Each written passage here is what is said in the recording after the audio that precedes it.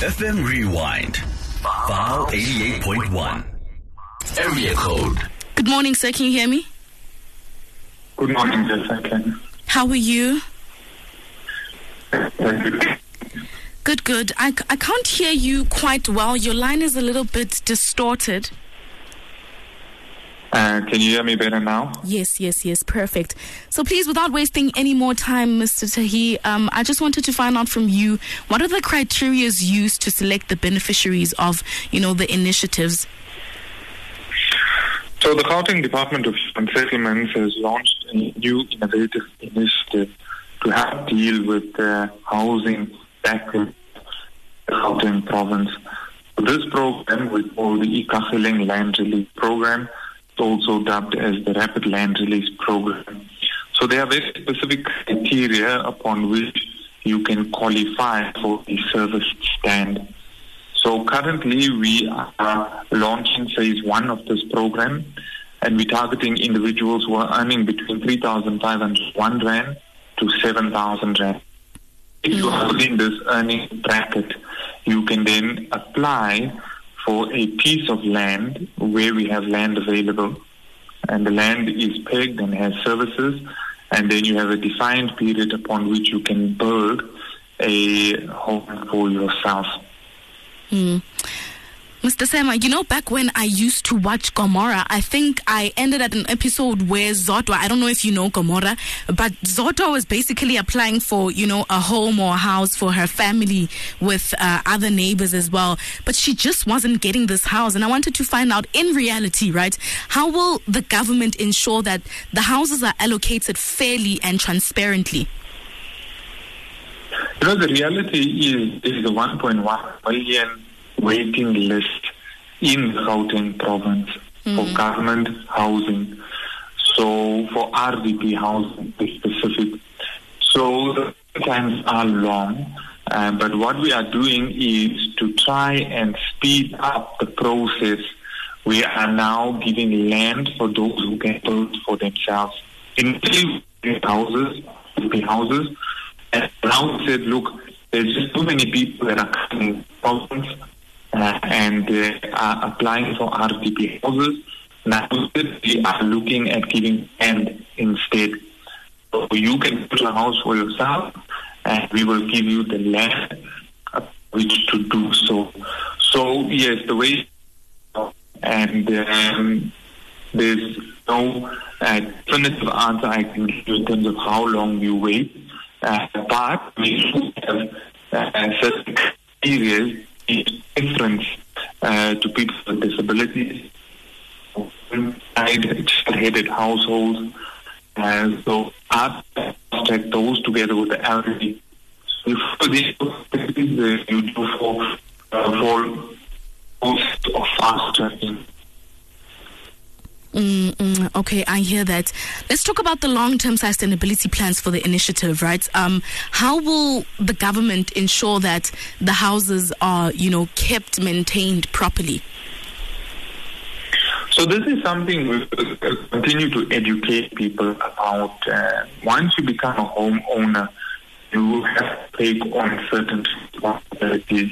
True. You can't rely on government tourists to maintain your house. You once we give you the house. Once we give you the house, it's enough to do, like preventive maintenance, look after the you take care of the asset. So we do have a called consumer education where we educate people to say you can even get to pay every month. We contribute 100 Rand, and then at the end of year 2, we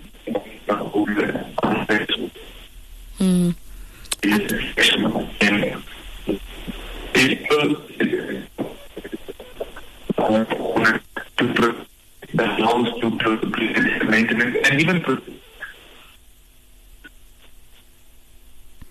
Mr. Sema? Mr. Sema? Yes. I'm struggling to hear you a bit. We actually did not capture a single thing you said. Okay, is mine better now? Yes, it is a little bit better. Okay, if you can rephrase your question, then I'll pick up from the left. I wanted to talk about, like the long-term sustainability plans for the initiative. Like, how will the government ensure that the houses are maintained properly? And obviously things that are off government requirement, Obviously things like housing, cleaning the house inside, like you said, those are things that homeowners can just, take upon themselves. But things that you as the government need to deal with, how will you ensure that it is a long-term sustainable thing? When the house beneficiary, it becomes the beneficiary's ability to look after the house. So we educate people through our consumer education unit on how to look after the internals and the external of the house. So people would need to form things like body corporates so that they contribute monthly towards the maintenance. If it is RDP walk-ups or flats, they need to take care of the exterior as well through the form of a body corporate. Once we give you your title deed as beneficiary, so we have the house to the beneficiary, we make use of a happy list.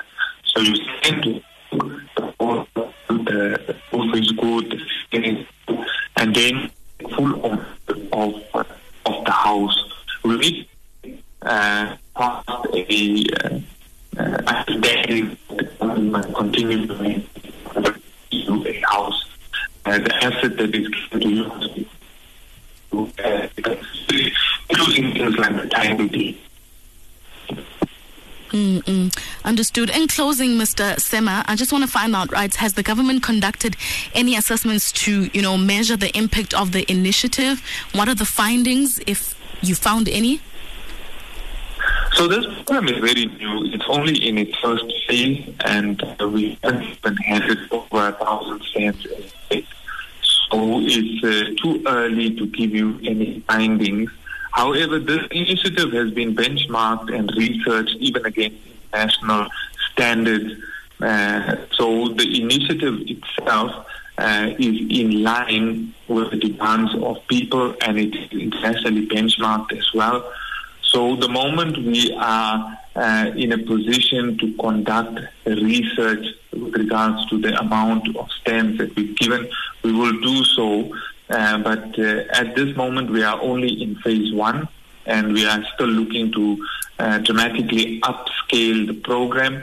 But I can tell you for now that there is great demand for the program. The moment we launched the program, we were already oversubscribed. And now we have a problem of finding land to satisfy as quickly as possible the demand. So people are ready and willing to build for themselves if we assist them with the land.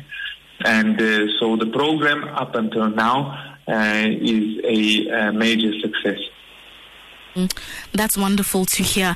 I also want to find out, maybe as Beverly, right, I'm living somewhere in Soweto with my grandmother, or maybe, close to the Westrand. How do I be a part of the initiative if I want to be a part of the initiative in terms of applying for the house, maybe?